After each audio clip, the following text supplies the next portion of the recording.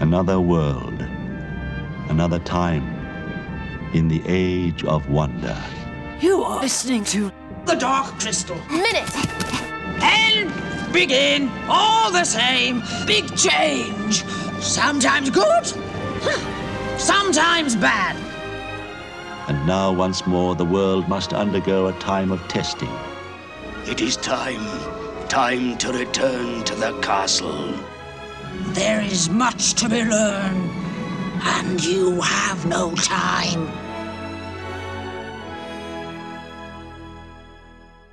Hello and welcome to the Dark Crystal Minute. I'm your host, Phil. And I'm Sydney. And today we are going to be talking about, well, with this particular minute of the Dark Crystal, we are up to minute 25. So for those of you playing at home, this is going to be between minutes 24 to 25 of the Dark Crystal. So I guess, as a recap of what actually happens in this minute, pretty much starts with Olgra sort of threatening, thinking, I'm going to eat you, and sort of questioning Jen. And once Jen, tells her, of course, it's about a shard, she's like, oh, okay, drops him. So pretty much commands the vines to let him go and drop him. Bouge. Yeah. And then Jen sort of follows her, Into the tunnel. Into the dark tunnel, exactly. One of the things that strikes me about this minute is that Aughra has this attitude of just like, now what? All right, I figured out that it's a Gelfling. Oh boy, these guys, they're the troublemakers, but everything kind of rests in their hands, so I gotta put up with them. These damn kids is like kind of the attitude that she has, is like that, like a crotchety auntie. Like she knows about the prophecy, and it was very funny, like very early on, where she's like, are you a Gelfling? I think you smells like Gelfling, maybe you are. It is sort of a bit like Yoda, how Yoda, in Empire, you're playing tricks on Luke in a way, and then sort of almost like testing Luke. And I guess you could, I don't know whether that would be sort of the case of Olgra sort of playing, with Jen.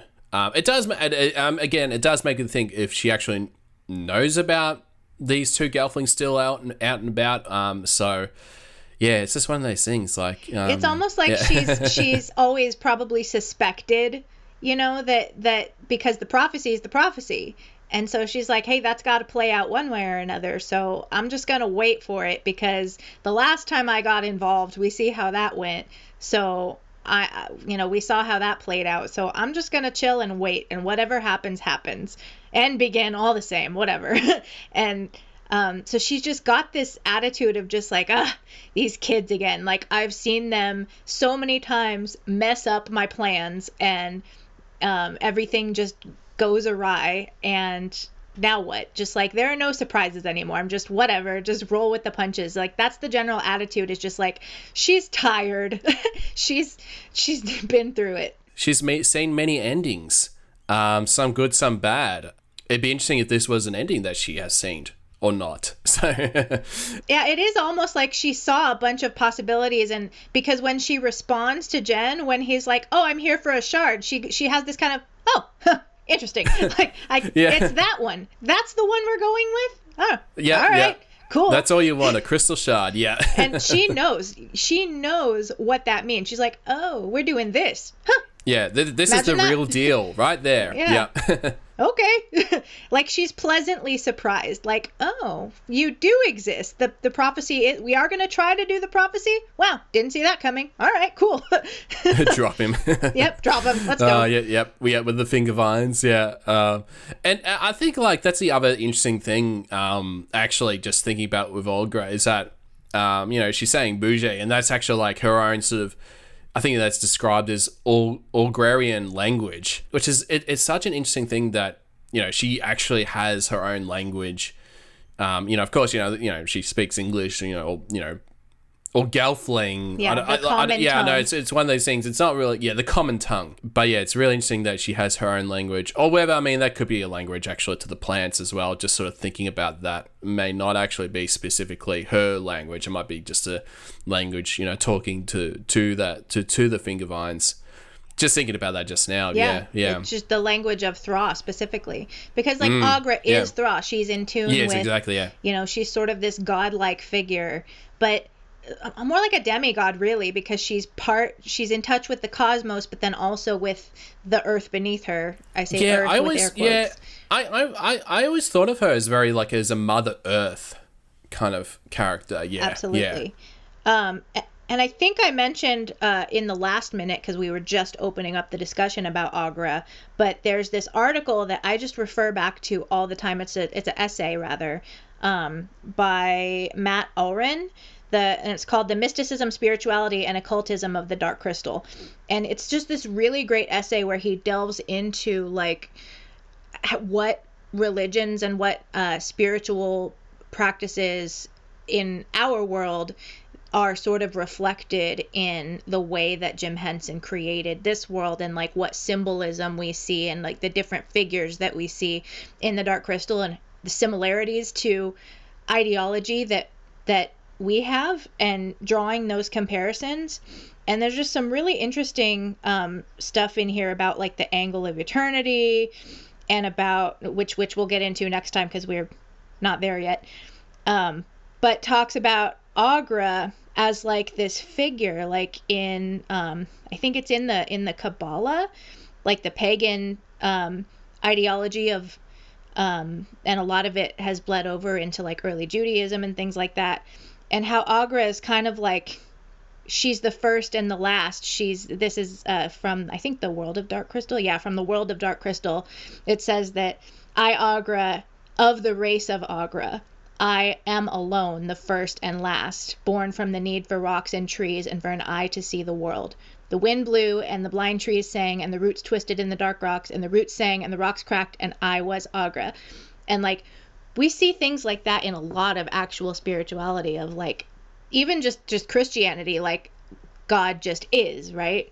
And so it's really cool that this character of Aughra, no matter what your sort of spiritual background comes from, there is sort of a parable there for what sort of a figure that is, whether it's Mother Nature, whether it's like Jesus, or like we can draw those similarities. And the fact that they've taken all of those traits and shaped it, I say they, Jim Henson, Frank Oz really have shaped those traits into a character that feels familiar, like I said, like a grumpy auntie or like a grandma who's just like had it with these dang kids messing up her yard over and over, you know, because that's somebody that we've all seen in our lives. And that's, to me, the brilliance of Aughra, the fact that she has all these massive spiritual connections and parables that we can make, but she also has all these very relatable connections to something as simple as, oh, she reminds me of my grandma. Like, you can always relate to her, you know, from someone you know in your life and all that kind of stuff. So yeah, which is really cool. That one aunt that seems to have an answer for everything. Yes, yeah. But then can't find her shoe the next minute. Like, no. Yeah, I know. yeah. And I was just thinking just about with this other minute. Actually, I just had just watching this minute, and I definitely think that this Jen is. I think that's definitely a stunt performer. I don't think it's at the puppet, because you can actually see the legs moving. So again, that just sort of adds to sort of the magic of how they go back between puppets and then, you know, stunt performer, which I think might be Kieran Shaw, who's one of the most well-known sort of. That's it just didn't occur to me till now, like thinking it was a puppet, but no, I think it's actually a stunt performer. And even for me, like I still remember like with this scene, you know, especially watching on VHS with the quality and all that kind of stuff, that it's just completely dark. You know, you can't see a thing at all. So it's actually been cool, like, you know, when you, of course, like DVD and Blu-ray, and probably more so with 4K, that actually, there's actually pick up a lot more detail in that dark scene. So, you know, you're able to see Jen sort of walking through that cave and all that kind of stuff. Whereas, because when you watch it on your phone, even like depending on what phone you have, or on just like regular TV, the brightness settings, and or even back in the VHS days, like how you and I first experienced this movie, when Jen walks into that cave, from our perspective, it was probably just black. Like I doubt we actually saw anything. Like a very dark cave. I know. It would be kind of like, that's another thing. Like I would love to, like, you know, if I had a VHS copy and a VHS tape, you know, player to actually just put it in just to see how dark it really is. Yeah. Or if it's just the way we, in our minds and whatnot. So I think we'll definitely wrap up, I think, for this minute of, well, not this minute, but this episode of the Dark Crystal this Minute. Episode about this minute. Yeah, exactly. Yeah. So again, thank you so much. And yeah, definitely stay tuned for more The Dark Crystal Minute. If you'd like to get in contact with the show, you can do so at darkcrystalpodcast@gmail.com. Like us on Facebook at facebook.com/Dark Crystal Podcast. Follow us on Instagram at Dark Crystal Podcast and on Twitter at Dark Crystal Pod. Thank you all so much and stay tuned for the next episode of Trial by Stone.